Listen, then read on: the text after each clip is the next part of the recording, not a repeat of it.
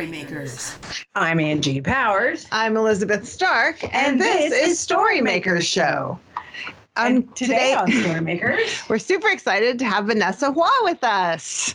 Wonderful novelist, short story writer, and journalist, among other talents. Oh, I'm happy to be on. Thank you. So what we do is we're going to just quickly check in about what we're working on, because we do that every week. And then we'll start with what you're working on after that. So Angie, what are you working on?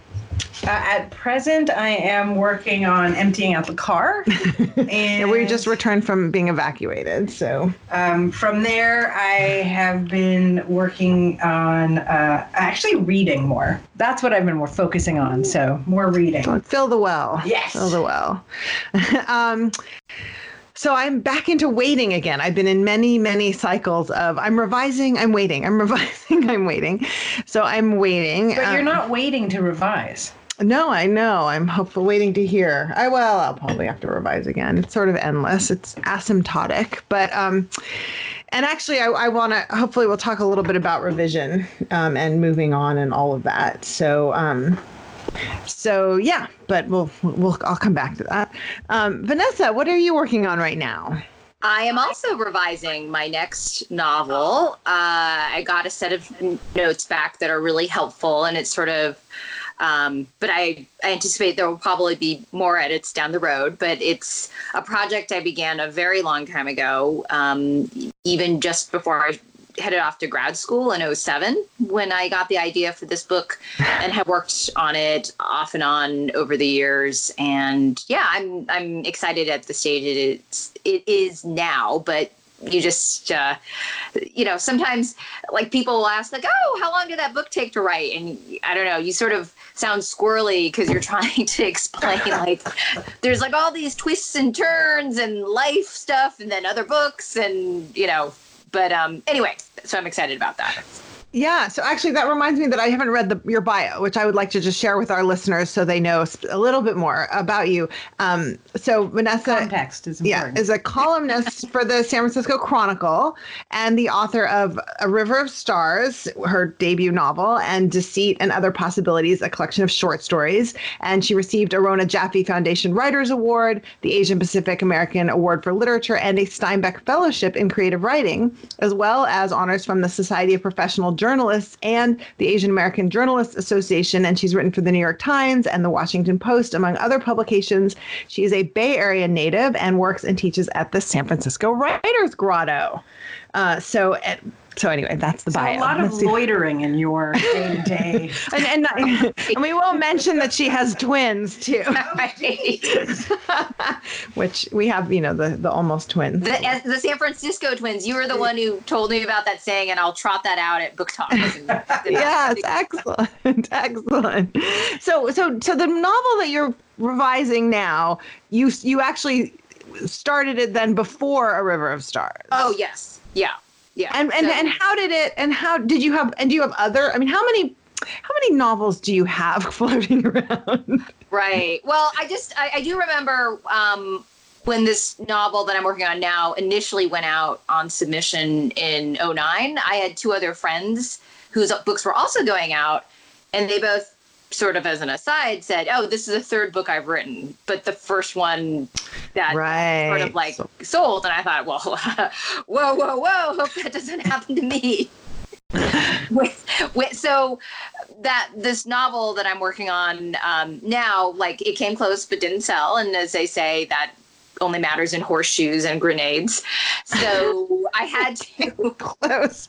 I heard the horseshoes. The grenades one is sort of an updating. Yes, exactly. Yeah. Exactly. So I had to sort of, I still believed in the book and still had to put it aside, but still had to put it aside, and worked on A River of Stars and my short story collection. And when A River of Stars sold, they attached that other novel to it because you got a two book deal. Oh, that's fabulous. Yeah. So I thought for some reason that the short stories were the 2-book deal, but no. No, the short stories that they were first published. I I had entered a contest at this small press and it won. And then it's actually getting reissued next spring by Counterpoint with some additional stories. So, super exciting. Yeah. Yeah. What's the difference for you between writing short stories and novels, and how do they sort of fit? When do you write short stories in the process of writing and revising novels? Yeah, I think, I mean, as you know, there's like periods of time where you're trading off your novel manuscript to a writing partner, an agent, or an editor. So there's sort of periods in between where I think it would just be like too much to like start another novel while you're sort of neck deep in another book length project. Then again, there is that thing where you sort of like, nothing is more enticing than the project that you're not supposed to be working on. Yes. Cheat on one project with another. But for me, I actually started on a couple new short stories, sort of like in that in-between period. And then, I mean, I think obviously there's some, I mean, although one of the short stories that is appearing in the collection, I started writing in college. And only now it's been more than 20 years. So I was about to say like, oh, there's some, you know, of course it takes a shorter amount of time to write a short story, but sometimes the time that it's going to take to realize how you want to finish the story is just the time it's going to take. But yeah, I mean, I think short stories are closer to poems more than novels in terms of like their intensity or focus on a specific moment. And yeah, I just love being able to write in both genres or subgenres. It would be interesting to be able to go back to other aspects of college and like redo them with the wisdom of some time having passed. Turn this math homework back in? Exactly. Well, I remember I think somewhere around the house we have like my old Mac computer, and my mom is, even though we had like the floppy disk. Anyway, my mom and my dad were like just convinced there was like genius to be found on the hard drive. I'm like, I think let's just, yeah. The problem is that medium is that technology is inaccessible. So right, it would take so much genius to access those old computers. Yes. Yeah. So all right. So did you have a question? Well, I actually in the formation of a collection of short stories. So how do you decide? Because you just added some more. Right. What's the thing that holds that collection together, that makes it a collection rather than sort of something random? Than a stack of papers. Yes.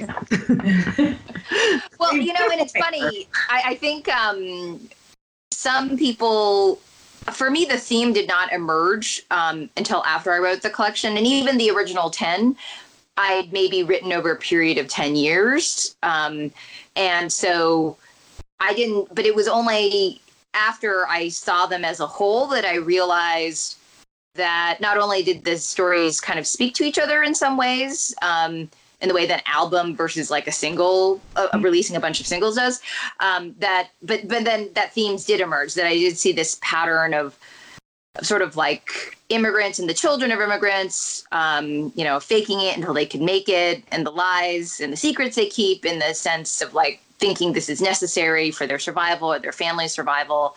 But I didn't initially, from the very first story, say like, oh, I'm going to write about people who are deceptive. But it just emerged. And I think, it's interesting. We know what mixtapes are, but I don't know if this generation of kids do, where they can just like hit shuffle and it like instantly shuffles and it's easy to move things around. Well, yeah, I think though they make playlists for each other.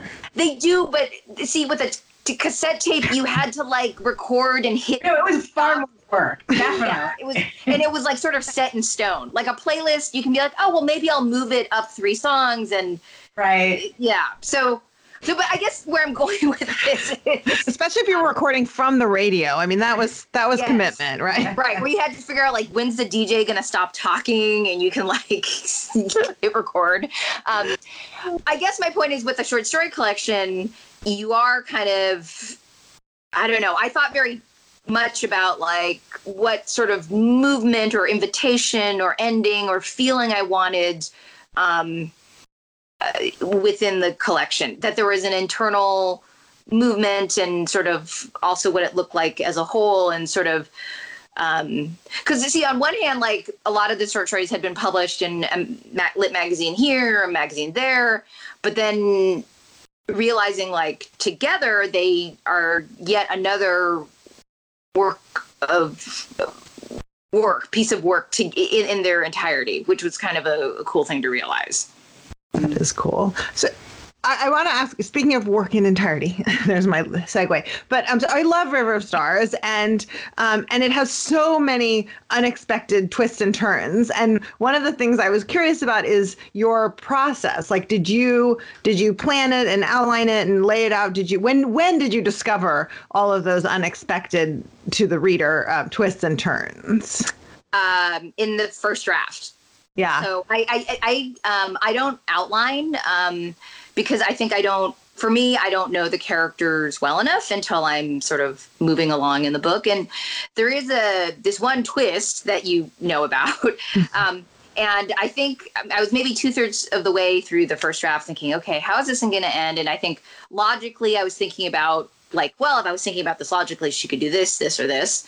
But then I was going for a swim, and I do try to incorporate a run or swim or walk into my creative practice because I think that's necessary. And I distinctly remember swimming and thinking, I know exactly what's going to happen, and like jumping out of the pool and like typing in something in my phone, or because I mean, I think often like the answer is there all along. It's in our subconsciousness, but how do we tap into it? And you can't just say like open sesame. Like you have to somehow make the conditions available for you to get it. So I love that. We talk with physical movement. Yeah. Yeah, I mean, Angie's always, I don't know, it's from somebody that you read, but like sort of the diffuse mode and the focus mode and diffuse mode. So we actually, I mean, I talk a lot about using the processes that are very linear to feed that intuitive part. So that, so it's your focus mode. It's literally, Well, it's like the part where you're saying what could happen. Here are the logical things that could happen. Yeah. If doing that, you sort of prime yourself for the swim to be. But you can't do both at the same time. So you have to either focus or be in diffuse. But if you're in focus mode, you can't make those things that I think we identify as big creative leaps, because you narrow what your brain is working with. And so when you step away, when you swim, then your brain opens up to much more, much broader subject sets. So then you can start making those creative leaps that cause definitely cool. I mean, I think I'll in revision, I might take a much more logical, like, okay, why is the scene sort of flagging, or who exactly is in this scene? What does each person want? Like, and that will be more effective. But like if I'm drafting, like it has to be sort of like you prime yourself, but then you have to sort of open yourself up to the universe. So yeah. I'm curious. So I'm circling back to my revision, kind of my personal questions about revision where I am. And it sounds like you have also gone through intensive processes of revision, both. So there's the sort of personal process where you were getting something, you have your readers and you're getting it to the place where it's ready to go into the world. And then there's a really additional intense process once it's in the world, right? I mean, once it's with agents and then with editors, right? There's another, I mean, I guess some people, I mean, with my first novel, I had much less editing, I will say. And in fact, some reviewer mentioned that there should have been more editing. Not that I remember that. Yeah.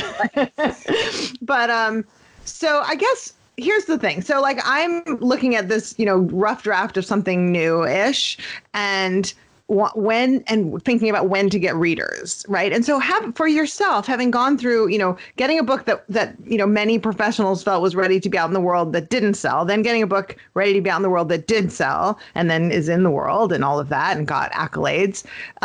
Now you're going back to the first book. How are you in that world balancing kind of what you want the book to be and what you know to do with kind of what with the comments you're getting? I think each time you're starting over again, even though I am working with something that I worked on before. I mean, just even for one aspect, like the book I'm working on now is set on the eve of the Cultural Revolution, involves this dance troupe with Chairman Mao and these teenage girls.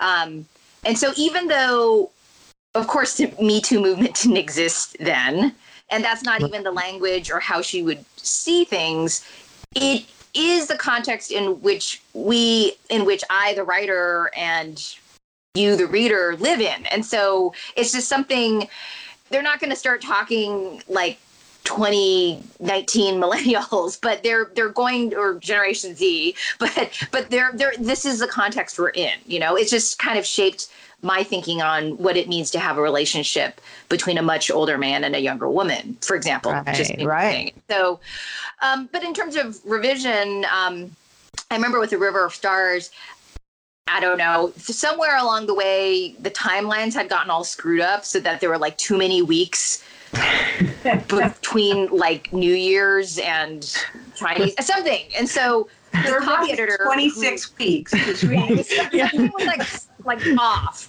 And I had an excellent copy editor who like mapped it out and like kind of pointed it out. And so I was able to fix it in the final so that it like made sense. Because I think sometimes when you're revising, you're like, the editor asks like, when did this happen? You're like, oh, a few days later. So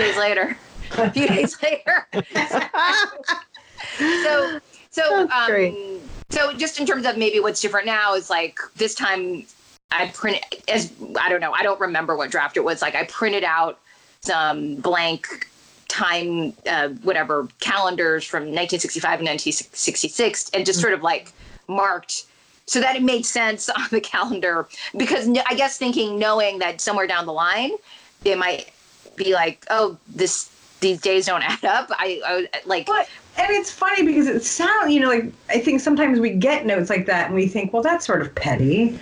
That seems like an unimportant detail, but in fact, it's quite important because it pulls the reader out.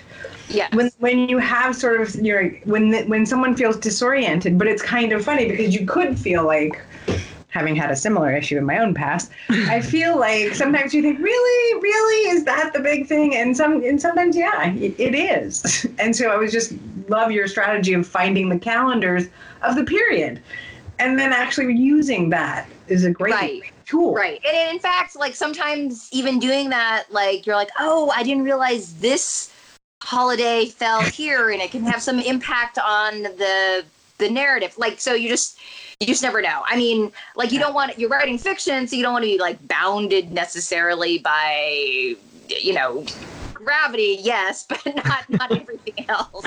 So, right. Yeah. Well, that's an interesting line, especially with historical fiction, right? Like, how are you how else are you immersing yourself in the time and place that you obviously weren't like, experiencing personally? Yeah. But there are. I was just going to say, there are some people who are going to find it and be like, "Arr!" Yeah. Well, I did fall into this little rabbit hole like just a week or two ago where I was like, what kind of menstrual pads were and like I even checked out this book called Menstruation, like, and it wasn't a history of menstruation. It was like a book of Gothic essays. I don't know, it was interesting. And then, did you know in the Victorian period in the US that women used to wear these rubber diapers basically underneath their petticoats to like catch I don't know, it just sounded really awkward. I'm like, wow. Yeah. I mean, yeah. So I don't know the answers to your question, but I mean, I think so. My thought is that research should be the floor and not the ceiling. But there are some people, and I do have some of the period details, but like there are some forms of historic fiction where it's like, and that readers go after, where readers love, where it's like a laundry list almost of the food and this and that. And I mean, those things are important, but for me, like the character and the interiority is of more interest to me in my work. So. So then that actually kind of begs the question, especially with historical fiction, and you alluded to this earlier, we have incredibly different sensibilities. And so, how people thought in some ways, like we all have human emotion, Yeah. But the ways that people would express it, the things people would feel okay interacting with were different at a different time. Like there was a period of time where, I don't know, it's hard to imagine that if you lived in a world where, I'm thinking like the, dark ages, right? Where, like every other kid didn't make it past 2. Right. And you have these traditions, right, where you don't even name a baby until after a certain point because they may not make it. And, the way that we deal with something like that now seems different than the way that it got held culturally in different times. And so the interiority to me seems like harder than the laundry list in a certain way. Do you know what I mean? Right, like a list of objects versus like going deep into someone's brain and not sort of imposing our way of thinking. Well, because I remember someone was like, someone was asking, had a question like, does Chairman Mao think about like his infant son that he lost to dysentery? And I'm like, thinking no, because he'd lost, by that point, he'd like had to abandon 2 children on the Long March, like another son had been killed on an airstrike. Like, I guess you're not going to forget you had that child, but like it's a little bit different than if it's the only child you ever lost. Yeah. Right. Wow. Yeah. So, you're a journalist too. So that's kind of interesting in terms of research. So when you say the floor, not the ceiling, do you mean that you start there? Well, I don't want to be limited by it. Okay. Yeah. So it's like something to stand on. You can stand on it. It's the leaping off point.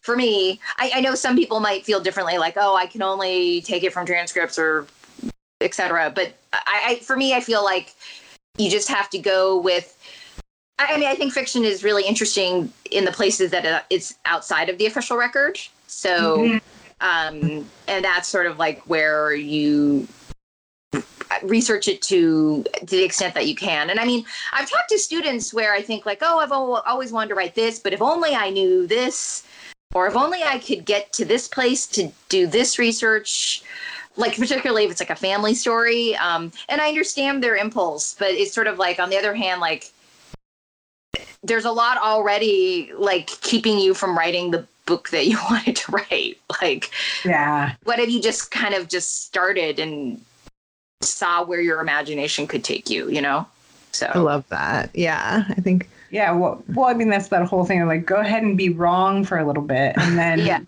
figure out where you need to go deeper in some places. How do you sort of, I mean, maybe this isn't hard at all, but like, you're doing journalism and some of it's personal journalism, right? So narrative but still it has this whole different set of standards than obviously fiction, right? I mean, so how do you, I don't know, is it ever a challenge to sort those things, or does it come naturally to you?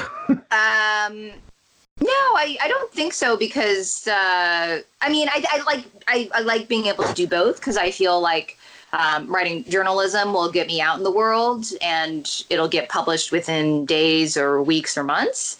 And where, in fiction, I'm sort of more alone in my head, alone with the characters.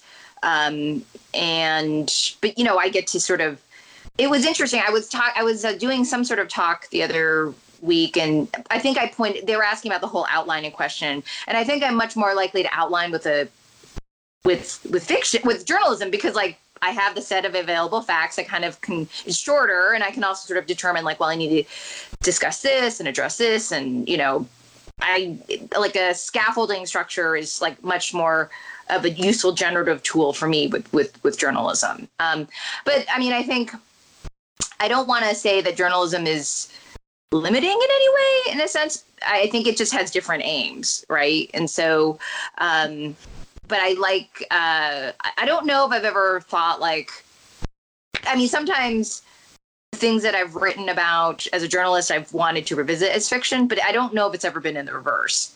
Because I think where it's something I wrote in fiction where I suddenly I'm like, oh, well, let me find the true story behind it. Because then at that point, like I've already got my version of the story that I wanted to tell. So yeah. Did you do any of that though for sort of outreach when the book was published? Like, do sort of nonfiction pieces that just to get your name circulating more? Yeah, I mean, I wrote, and when your next book comes out, you will always be sort of like attuned to the news.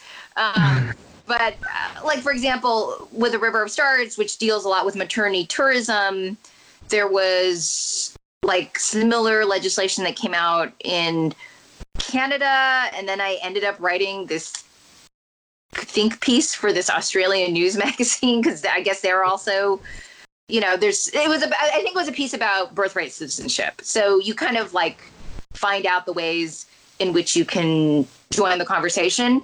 But then other times, like maybe it's not appropriate. Like there was a case at one of these maternity centers where this overtired, stressed out night nurse like stabbed a bunch of the babies and the patients. No one died. Oh my God. It's like, I don't think that I want to weigh in on this, because like then my book is like tied up in that, and right, it's like a separate thing. So. Right. Yeah. Before we go to our steal this, I just wanted to, you're such a generous community member, and you're so kind of authentically, I think, good at being part of the conversation and bringing other people into the conversation. And so I guess I wanted to get your advice. I mean, we're Storymaker Show definitely has a lot of writers and other kinds of story makers. Just your advice about kind of, I know platforms may be the wrong word, but being part of the conversation in a way that is authentic and connected. And I don't know, what advice would you give people about how to do that, especially like with a book coming out or that kind of thing? Well, first off, thank you. And I think you are also really good at uplifting others through your teaching and your conference and the show. So thank you for that. Thank you. And I mean, I think, it was funny because I remember talking to a friend. He's like, oh, you have a really good Twitter feed. I'm like, all I do is retweet the things I'm interested in. like it wasn't like I had a strategy, but I mean, maybe that's what the strategy is. Like, support the books and causes and people whose work compels you, and it'll come off as authentic. And then just always, but always the community stuff, it has like comes like long before any of the book or like stories may come out, right?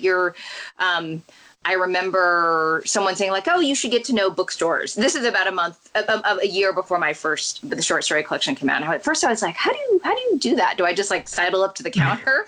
Be like, I have a book coming out.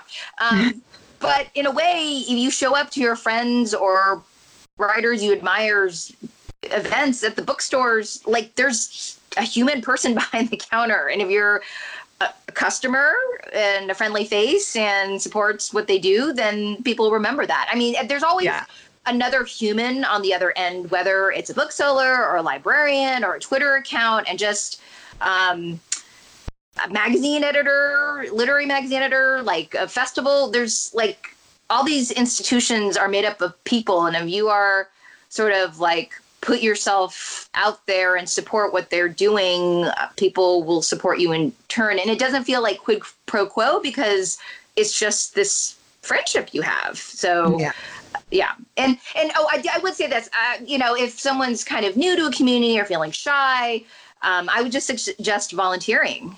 First you just maybe like show up, just go to that festival, enjoy it. But then sometimes you feel less shy if you just have something to do. And often the other volunteers are also writers, and this is how you sort of get tapped into different communities.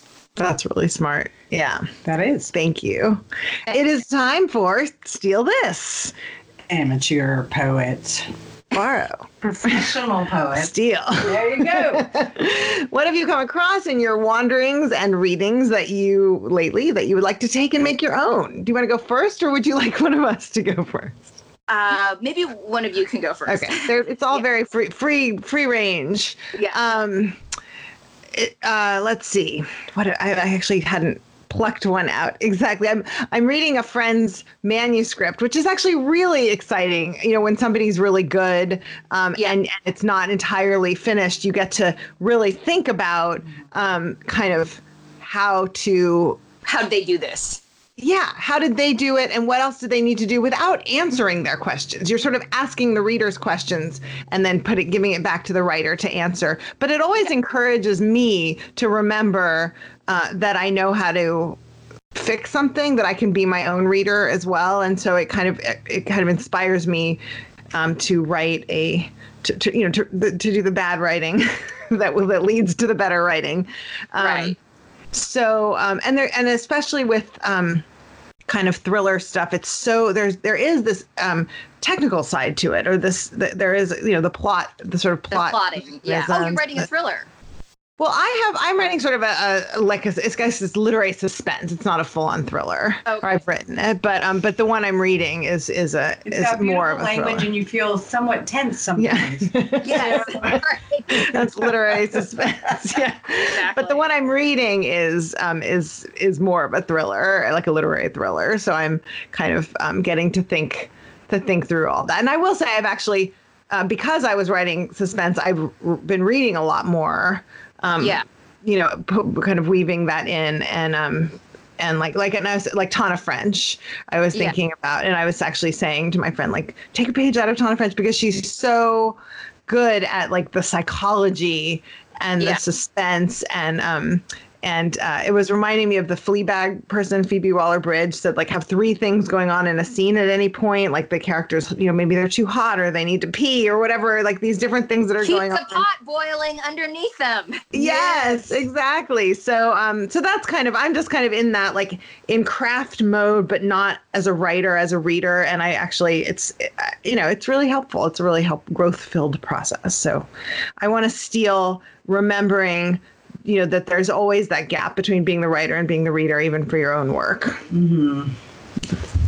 I don't know. So for me, I actually read 2 books kind of in the last few months. One is a memoir and one is a novel. But so the novel was On Earth We're Briefly Gorgeous by Ocean Vuong.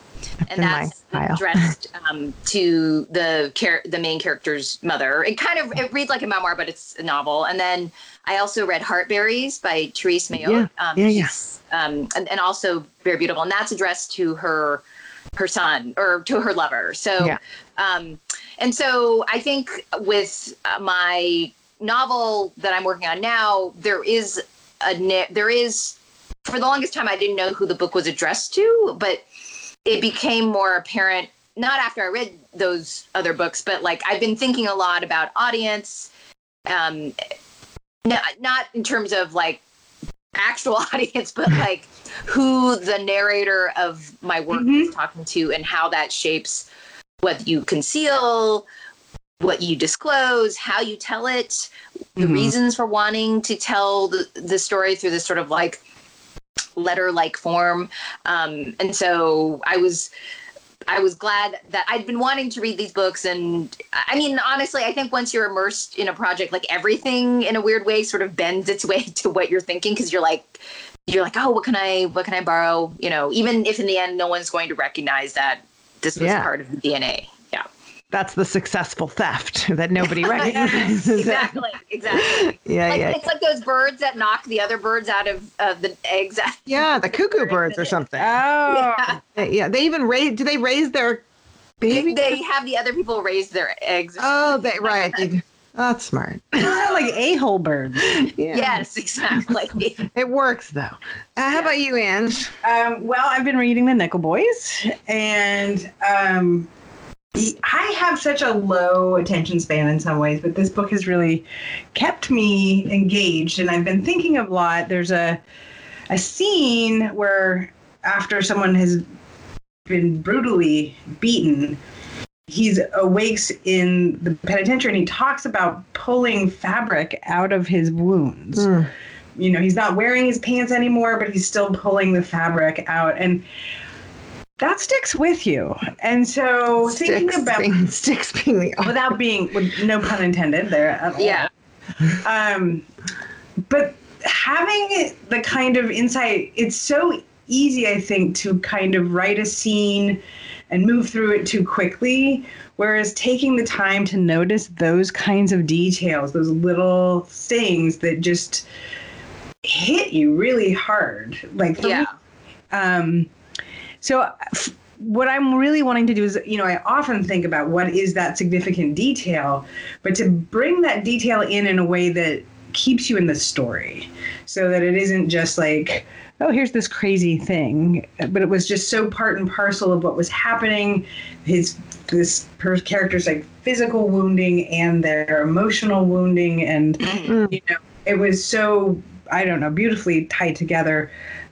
So that's what I would like to steal is that significant detail that roots you, disturbs you, but doesn't kick you out. That sounds great. Yeah, it's on my to read list. So, can you tell people how to find their way to your work and, your public presence? Oh, sure. So you can find me at my website, www.vanessahua.com. I'm also on Twitter at Vanessa_Hua. You can find me elsewhere, but those might be where your readers will find me most. So. And A River of Stars is now in paperback? Now out in paperback. Woo-hoo! And Deceit and Other Possibilities is coming out with Counterpoint in March as a reissue. And then, we'll see what happens with the next novel. No pub date yet, so. Right. Well, keep us posted, and we'll have links to all of that information and all of the books we mentioned in the show notes. So that's it. Everybody else, go write. All right. Thank you so much. Thank you so much. Yeah, I was really. This is such a pleasure. So. Great. All right. Bye. Okay, bye. Yeah, glad you're home. Okay, bye.